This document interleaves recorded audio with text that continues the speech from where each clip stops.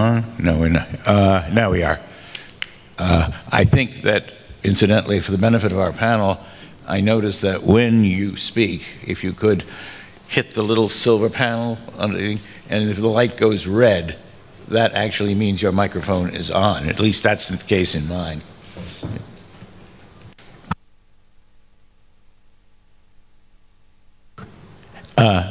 Ladies and gentlemen, I'm very pleased to introduce our panel for the first session, Industry Challenges and the Roadmap Ahead, which in a way is a microcosm of our entire conference today. On my immediate left is Apostolos Poulovasilis. Mr. Poulovasilis is the CEO of Aegean Ship Management Incorporated. On his left is Mr. Dimitrios Vastaroukas, Deputy Chief Operating Officer and Technical Director of Danaos Shipping, two very prominent and well-known companies in our industry today. To his left is Mr. Dimitris Fafalios, Chairman of the Technical Committee of Intercargo and a member of the board of the Union of Greek Shipowners, as well as, of course, President of Fafalios Shipping. To his left, and easily the tallest man, well, maybe he's not the tallest man. I think Mr. Bordley is almost the same height as Mr. Box. Mr. Box, Bill Box, whom I think everybody knows, is Senior Managing for the Commercial Department and Area Manager for Greece and Cyprus of Intertanko. And finally, the ever-popular Mr. Tom Bordley, who is Executive Vice President, Global Head of Corporate and External Affairs for Lloyd's Register of Shipping. Welcome, gentlemen. Incidentally, we are slowly seeing more women in the industry, and we'll say more about that later because that's something that needs to be promoted and encouraged, but it is not yet a reality, is it? Well, we're getting there. I'm going to ask a series of questions, which I hope are the right questions that we have all discussed among ourselves, because full disclosure, for the last couple of weeks, the emails have been going back and forth. Given the very broad remit of this conference, we wanted to do a little bit of rehearsing. So if I've got it wrong, and I ask you the wrong question, I'll tell you what to do. Just answer the question you're prepared to answer and ignore me. One of the great things about moderators is you don't really have to pay too much attention to us. I'm going to start with Mr. Poulovasilis on my immediate left. And great to see you again, Apostolos. We have heard a lot about the environmental framework. What about implications of the ballast water treatment and SOx and NOx? How are owners and managers responding? This is a very broad area, I realize, but how are you as a manager and an owner responding to the burdens of I won't say the regulatory storm, but a lot of things are coming down the road very quickly, and that's going to be the main theme of our panel today. Tell us briefly, if you could, what you think needs to be done and what you're doing.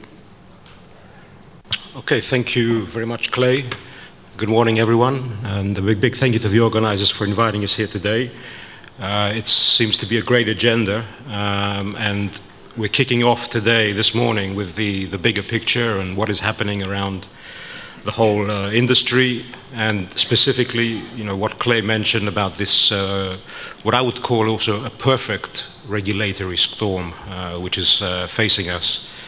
And this in a time and in a general outlook where the industry is going to be facing slower annual growth.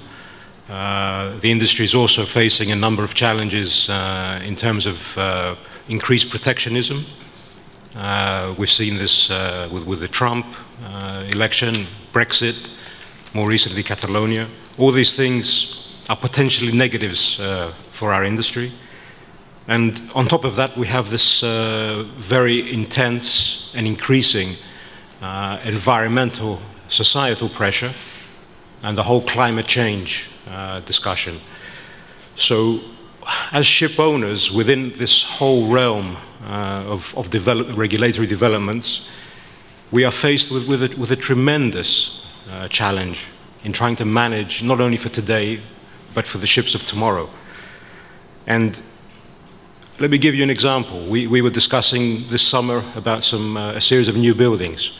We were sitting down with the shipyard, with the designers, with the class societies, and we came up with more than 10 pages of regulations. And I think this is the only industry where we have such a big volume, let's say, of regulations. And it's not only the volume, but it's the fact that they are fragmented. And this, I think, is for me the biggest problem. We have a fragmentation of regulations. We have a number of environmental targets that we need to meet. Clay mentioned it, the ballast water, specifically looking at one aspect. We have the fuel, the global fuel sulfur cap, coming up in a couple of years. And the biggest one is further ahead with the decarbonization of the industry. And if you look at all those, let's say, 3 examples, they are, between them, contradictory. So you try to do something to tackle one of them, and you're worsening your effect on another. And I think this is what the industry needs to get a hold of. And it's not just the regulators, it's the people who actually run it, us, the people in this room, to get a better dialogue, to get a more effective, let's say, collaboration on what is actually practical, because you can't have the ship in the middle of all these pressures. To give the example of the global fuel sulfur cap, the options that we're facing are all bad options. Whether we try to switch to new fuels, which have not been tried, they haven't been analyzed, we don't know about the quality. Even today, we have big issues on fuel quality. We have scrubbers with heavy fuel oil, big capex, uncertain technology, side effects, possibly increasing OPEX. LNG. How practical is LNG on existing ships? I don't think so. So looking further ahead, if we're trying to decarbonize the industry, if we put in an interim solution today, because I think possibly LNG as a fuel is a stepping stone, it's not the end game, looking further ahead in what is the aspirations to decarbonize the industry, then you can understand that all our jobs to future-proof our ships is increasingly difficult, and it's the problems that we're facing day in, day out. We have an investment, how do we protect it? As I said, 10 pages of regulations, and this is just at the time of signing. A ship's life, you're going to get maybe another 10 pages of different regulations which need to be applied retrospectively. So you can understand that this is something that has to change. And I hope we can explore that during the course of today. Thank you. Thank you. Thank you. Thank you, Apostolos.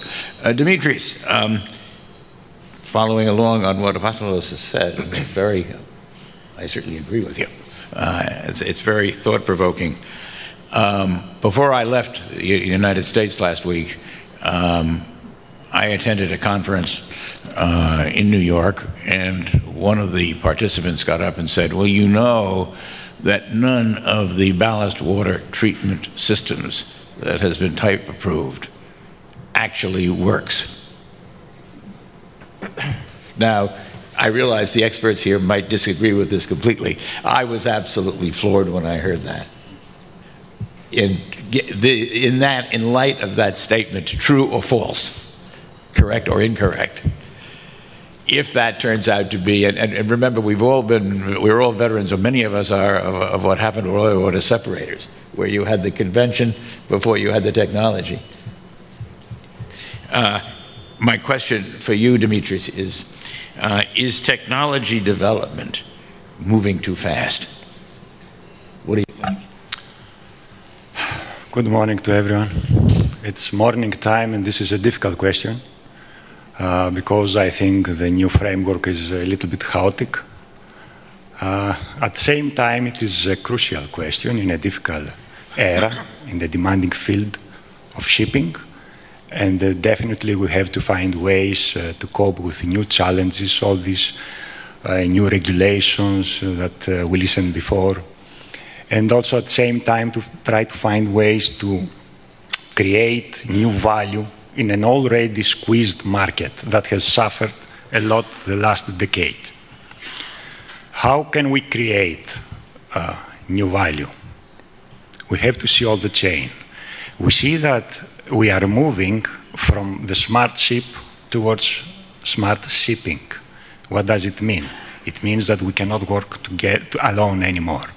So we have to apply some combined efforts. Now, why we need technology? We need technology because it is our tool to manage this new target.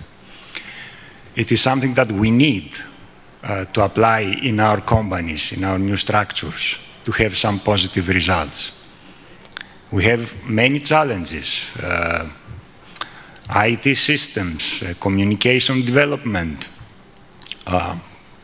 digitization, a lot of things, Internet of Things, blockchain, sorry. So now it is time to ask the question, is technology moves fast? Yes, I think yes. It moves faster than employees can adopt in the companies. And why this? Because there is no adequate preparation, there is no adequate systems in the companies and structures. And what is the result of this? I see two options here. One is that some companies, they try to, some people in general, not companies, it is a human element. They try to downgrade this. They try to leave it for later, to avoid, to postpone. It's not time to apply technology. We have to stay with the conventional ways. We have tried them in the past and they were successful. But today, what was successful in the past is not a guarantee for the future. So yes, technology runs fast. And companies, unfortunately, do not take the full advantage of this. It's not an easy task. But what can we do in order to be, let's say, in coincidence with this development, in order to get the full advantage from this development? I think that companies have to invest, first of all, not only hardware systems. This is something that, for me, it's not the first thing. It is the human element. First, we need specialists. We need people that they will play the new role. We need to combine the traditional way of doing things with modern approaches. And for this reason, we need specialists, analysts, project engineers with wider views, that they will accomplish the new tasks and work together with the experienced chief engineers and masters and bring the results that we need. Of course, we need to invest to the hardware. That is, everybody knows.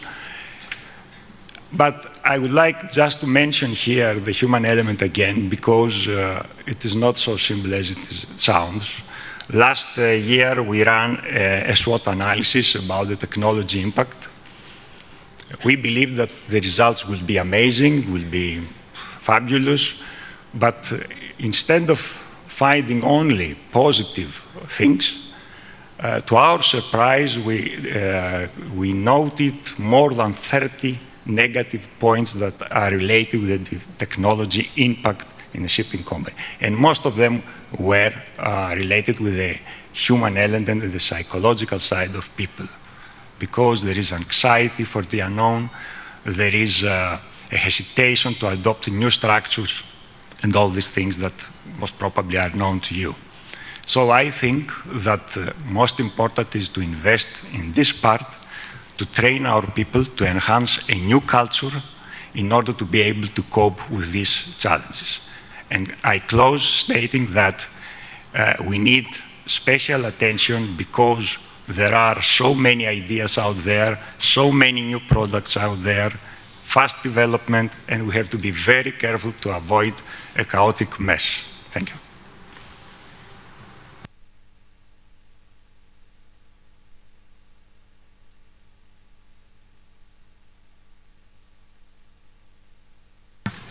And now we are going to hear from Dimitris. Mr. Fafalios, we have gone back and forth, haven't we, on the question of whether ballast water treatment, which I referred to before, where we're headed. Are we headed over a cliff? Can industry meet the challenge of the various requirements for ballast water treatment, including the law, meaning the law as imposed by the state of California, by the United States of America, by the European Union, by the IMO, and as the British say, Uncle Tom Cobley. In addition to those things, the enforcement and the technology. What do you think? Do you agree with the statement I made before? And remember, what I said before was a quotation. It wasn't necessarily my opinion as to what I think is going to happen with ballast water treatment systems. But from where you sit, Mr. Fafalios, and you're very experienced, what do you think is going to happen? Look at your crystal ball, and remember, we're not going to hold it against you if you turn out to be wrong. Thank you, Clay. Good morning, ladies and gentlemen. Thank you to Capital Link. The question that you pose is extremely relevant, and I think that we can probably sum it up in one word, which is uncertainty. Despite the fact that this convention initially came into force in 2004, 13 years later, we are still facing great uncertainty. And the way that this can be tackled, I think, has to be at several levels. Of course, it has to be tackled at the shipping company level, but I think we have to take it one level higher, and we have to continue our dialogue with the regulators in order to create the most practical solutions possible. If we go to the technology in this particular area of ballast water treatment is essentially land-based technology, which has been marinized in perhaps a less than optimum way. I think even 13 years later, and remember, we've faced quite the goalposts have been changing quite often. People say, well, we've known this since 2004. Well, not exactly. In 2004, we had the IMO ballast water treatment convention, and in 2012, we had the United States requirements. In 2016, IMO revised its G8 guidelines, and the way that we're going, if we look forward to 2019, we may even have further changes. So the management or the flexibility to meet these changes are really paramount. Some time ago, we thought that the problem was going to be that we didn't have enough dry dock space to convert the whatever it is, 60,000 vessels in the world. In fact, now we're seeing new challenges. We're seeing challenges that the manufacturers are not sure that they can produce enough systems. The manufacturers are facing great issues in terms of supporting these systems, whether it's service or spares or commissioning. And of course, the shipping companies themselves have to create a new training regime for the engineers on board who are going to operate these systems, and so that these systems are operated correctly, efficiently, and that the people on board can demonstrate to the port state control officers who will be coming on board and taking samples, and again, that's another area of uncertainty, that the systems are working correctly and as they should, and as it said in the type approval document. Now, you're very right, the type approval document does not guarantee that the systems are going to work. And there is still huge uncertainty. The American type approval, the US type approval system is more rigorous.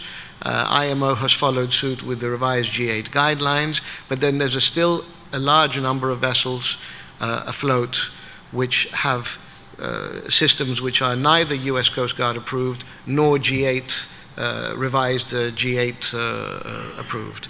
So uncertainty. I think we are facing, with this convention and with others, we're facing uncertainty, and we're facing uncertainty because the technology is land-based.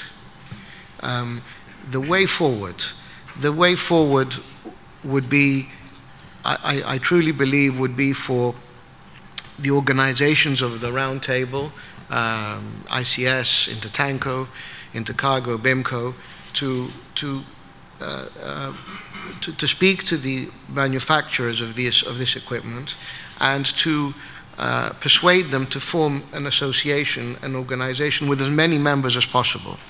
And once this association is formed, hopefully quickly, then I believe that the Round Table can have discussions with this organization, and then we will get fast-track, practical approaches and solutions to this problem. Well, thank you, Dimitrios. Thank you.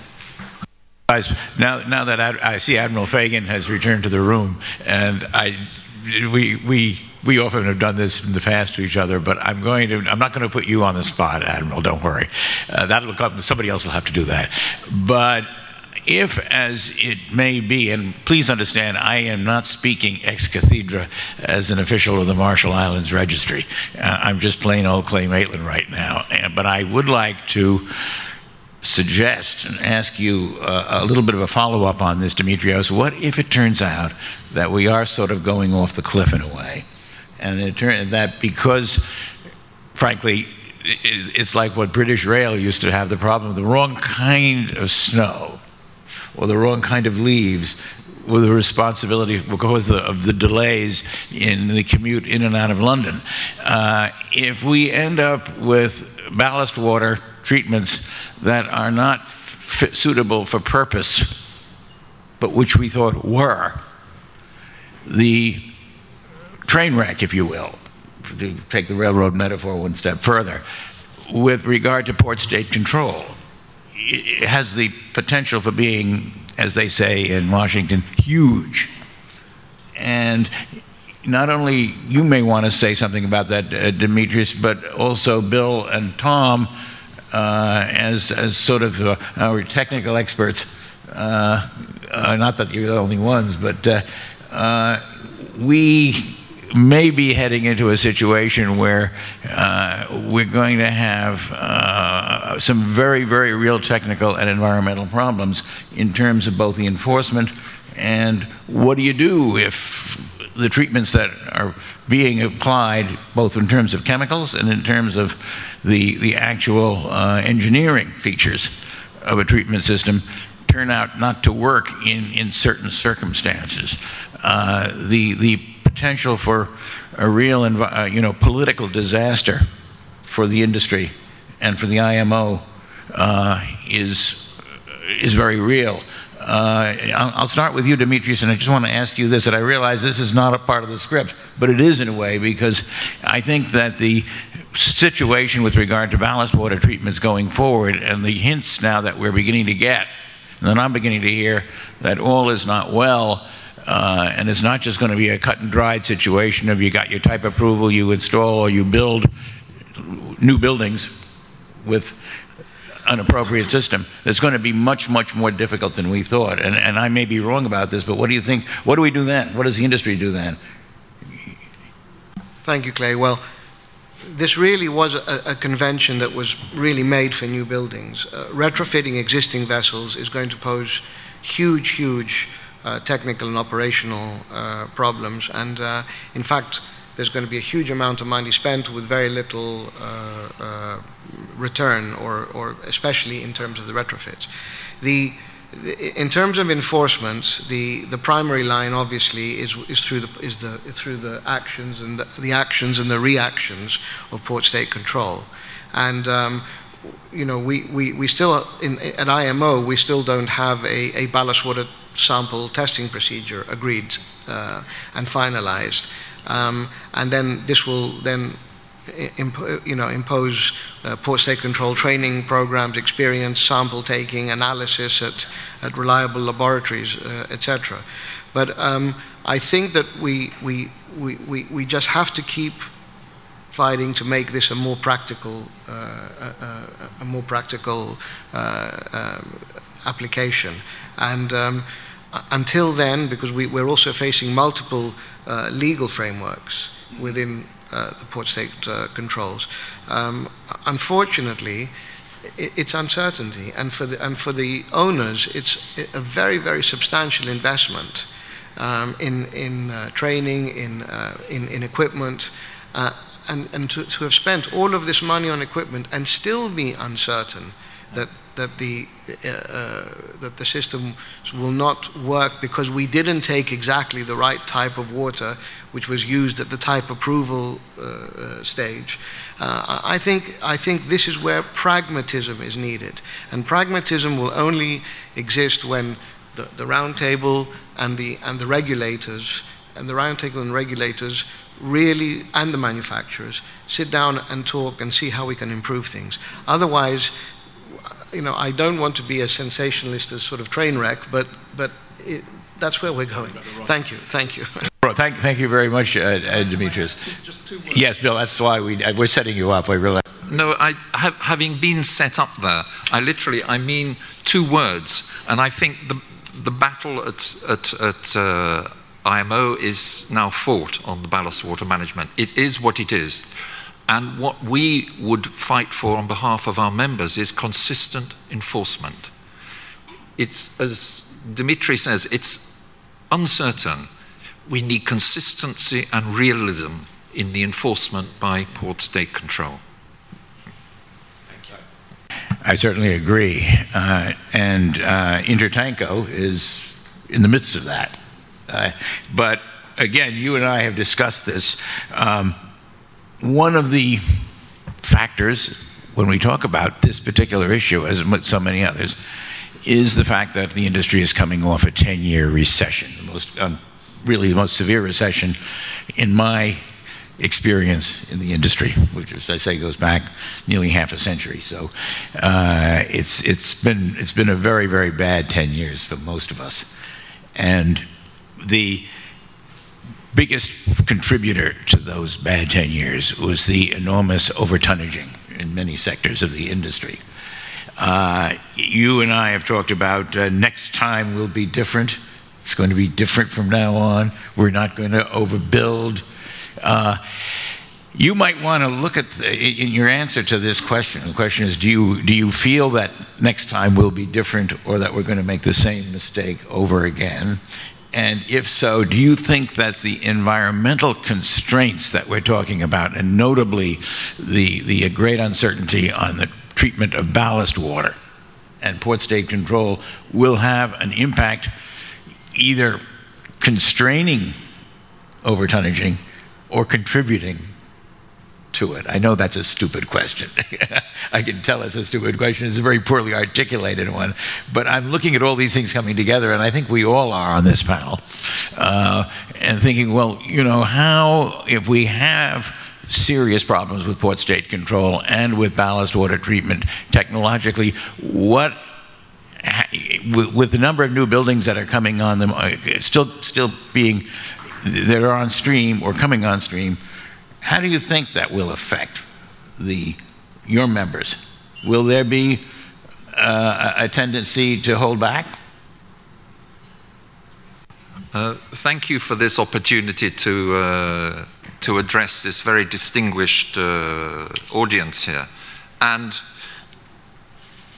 I would like to say, talking on boom and bust, which is what we're talking about, I have to say I'm not going to give you an Intertanko voice on this, because it's not appropriate for Intertanko to have an opinion, I think, on boom and bust. However, I will try to give you the benefit of 40 years of observations, which started in 1973 when I was a young port agent in France, and it was the very end of one of the biggest booms ever. The sad thing is, I didn't really appreciate that at the time when I was 18. However, will next time be different? Maybe. Maybe not. But what I would like to do today is just look at some facts. Fact: the peak order book in 2007-2008 coincided with peak spot and one-year time charter rates. Fact: peak order book in 2015-2016 coincided with another peak in rates. Yes, too often short-term freight market movements do influence long-term investment decisions. However, fact: 1st of January through to the end of this year, so actual and estimated, 160 tankers have delivered and will deliver. 36 tankers removed or scrapped. Fact: Baltic Dirty Tanker Index in January this year, 1,000. By the end of August, it had slipped to 629. Okay, the good news is it's now recovered to around 750. So why do tanker owners do it? Why do ship owners do it? Why invest? Because there is an industry to maintain. Because also everyone remembers the last big rate boom, when earnings for one voyage might have been $180,000 a day. So a profit of $4 million a month per ship. If, and it's a huge if, every ship were to hit the sweet spot for a full month. And that's the trouble with boom. Boom is short-lived, and that's my last fact. Boom times don't last. Welcome to the tanker business. Tanker owners live in hope. Tanker owners are optimists, but tanker owners are also realists. You have sky-high earnings. You may reinvest in modern ships, or you may carefully stash funds away for a rainy day, because there will be rainy days that always follow boom times. And stashing cash away ensures that the tough times that will come after a boom don't mean bust. Thank you, Bill. We'll get back to you, and I hope we'll have a few more. We may have to demand a little bit of extra time or request it. But Tom, you've been given sort of the job of cleaning up, the confusion that I have sown. But if you could comment on some of the things that you've heard, particularly on ballast water treatments. Maybe on the Vacation Society, you have seen your share of boom and bust, mostly bust. What do you think? Do you agree with Bill? Well, thank you very much, Clay. And I, like the other speakers, really welcome the opportunity to address this audience, and I'll explain why in a moment. Frankly, I had my experience of boom and bust before I entered classification. My first 30 years were spent in the container shipping industry, which, as many of you well know, thankfully, maybe many of you are not involved in it, in which case you're probably rich enough still to be able to observe it, has gone through the most terrible and life-changing consolidation process. So what we see today is probably nearly the end game in terms of the container lines and container ship owning.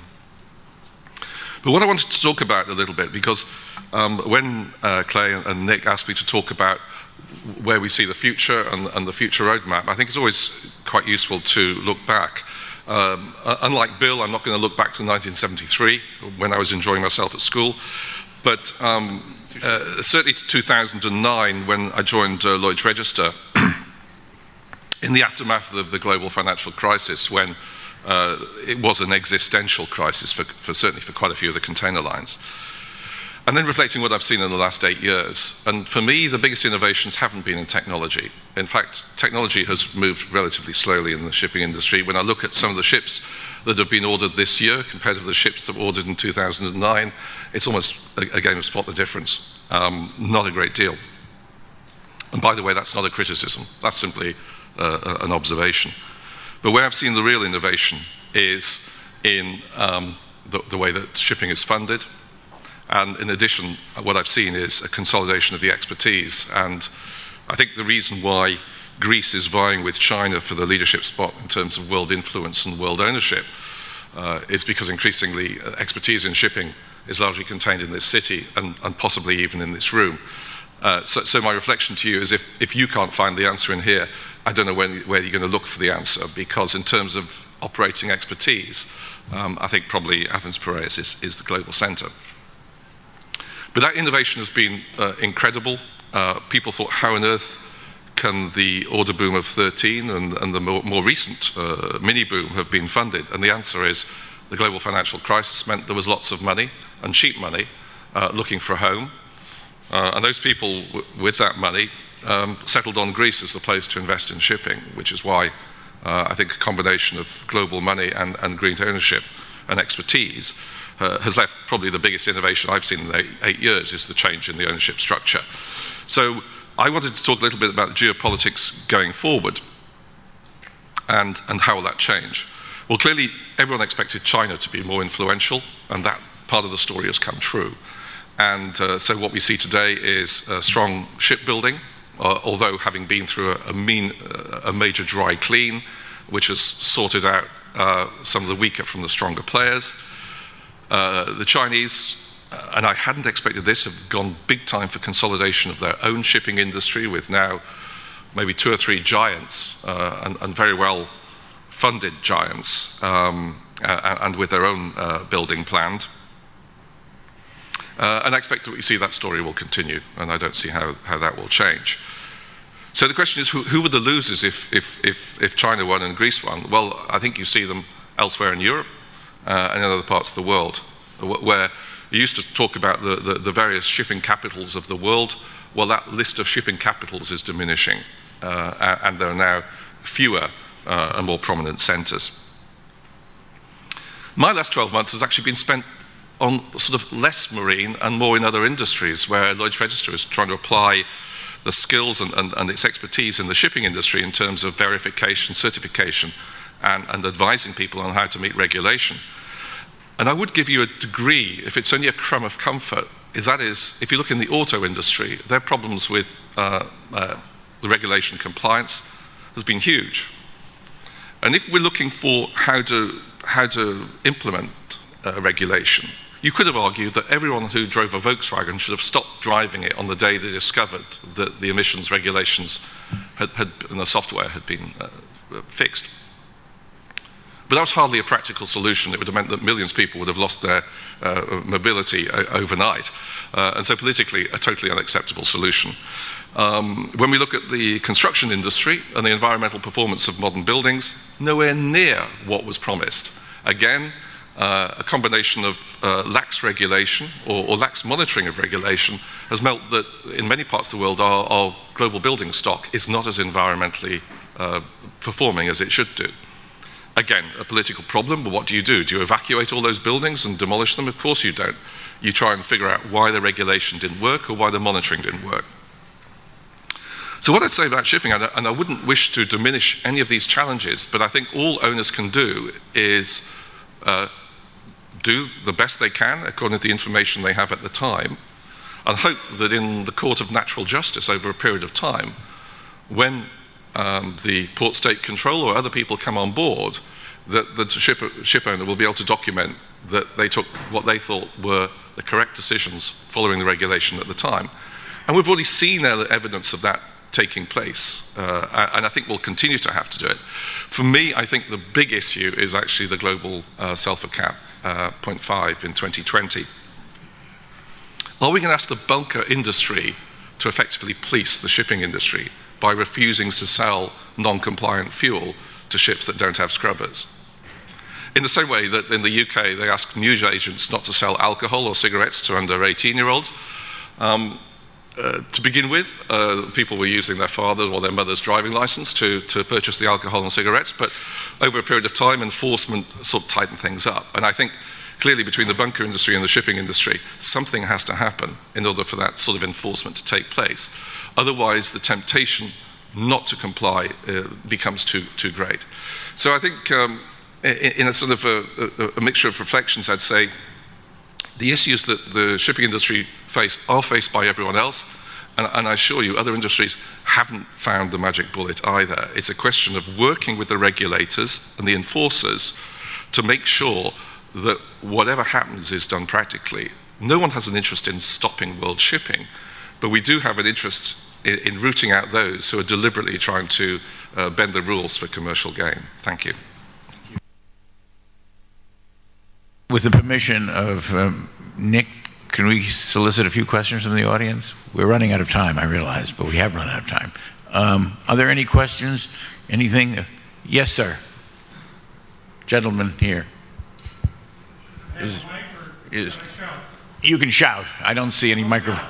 Or you can come up here. That's fine. Economic life of vessels has been historically based on the life expectancy of the hull. Rapid evolution of propulsion systems is creating technological obsolescence. Other regulatory restrictions also accelerate this process. As a result, our accounting standards understate real depreciation. This in turn creates unrealistic returns on capital and projections of profits. When will depreciation standards change? That's a question for accountants. This is not an accountants panel. Should I rule that out of order? Anybody want to take a crack at that? You're all in the shipping industry. I don't see any takers. I think you've got the wrong conference as well as the wrong panel, sir. But it's a good question. Does somebody want to? Well, I would just say that although people say that the life expectation or expectancy of ships is getting shorter because it's not the hull but it's the machinery. And for those of you who own cars, you probably know too well that they're designed obviously to start breaking at 10 years when the body is still good for probably another 10 or 15. But that was a deliberate decision by the industry. I don't think shipbuilders are doing that to ships. I don't think it's clear that the ship won't last for 25 years. The question is, clearly some of the components will have to be changed, and we've seen that. But we see with the lack of scrapping at the moment is that it's largely commercial reasons that will lead to ships being scrapped, not technical ones.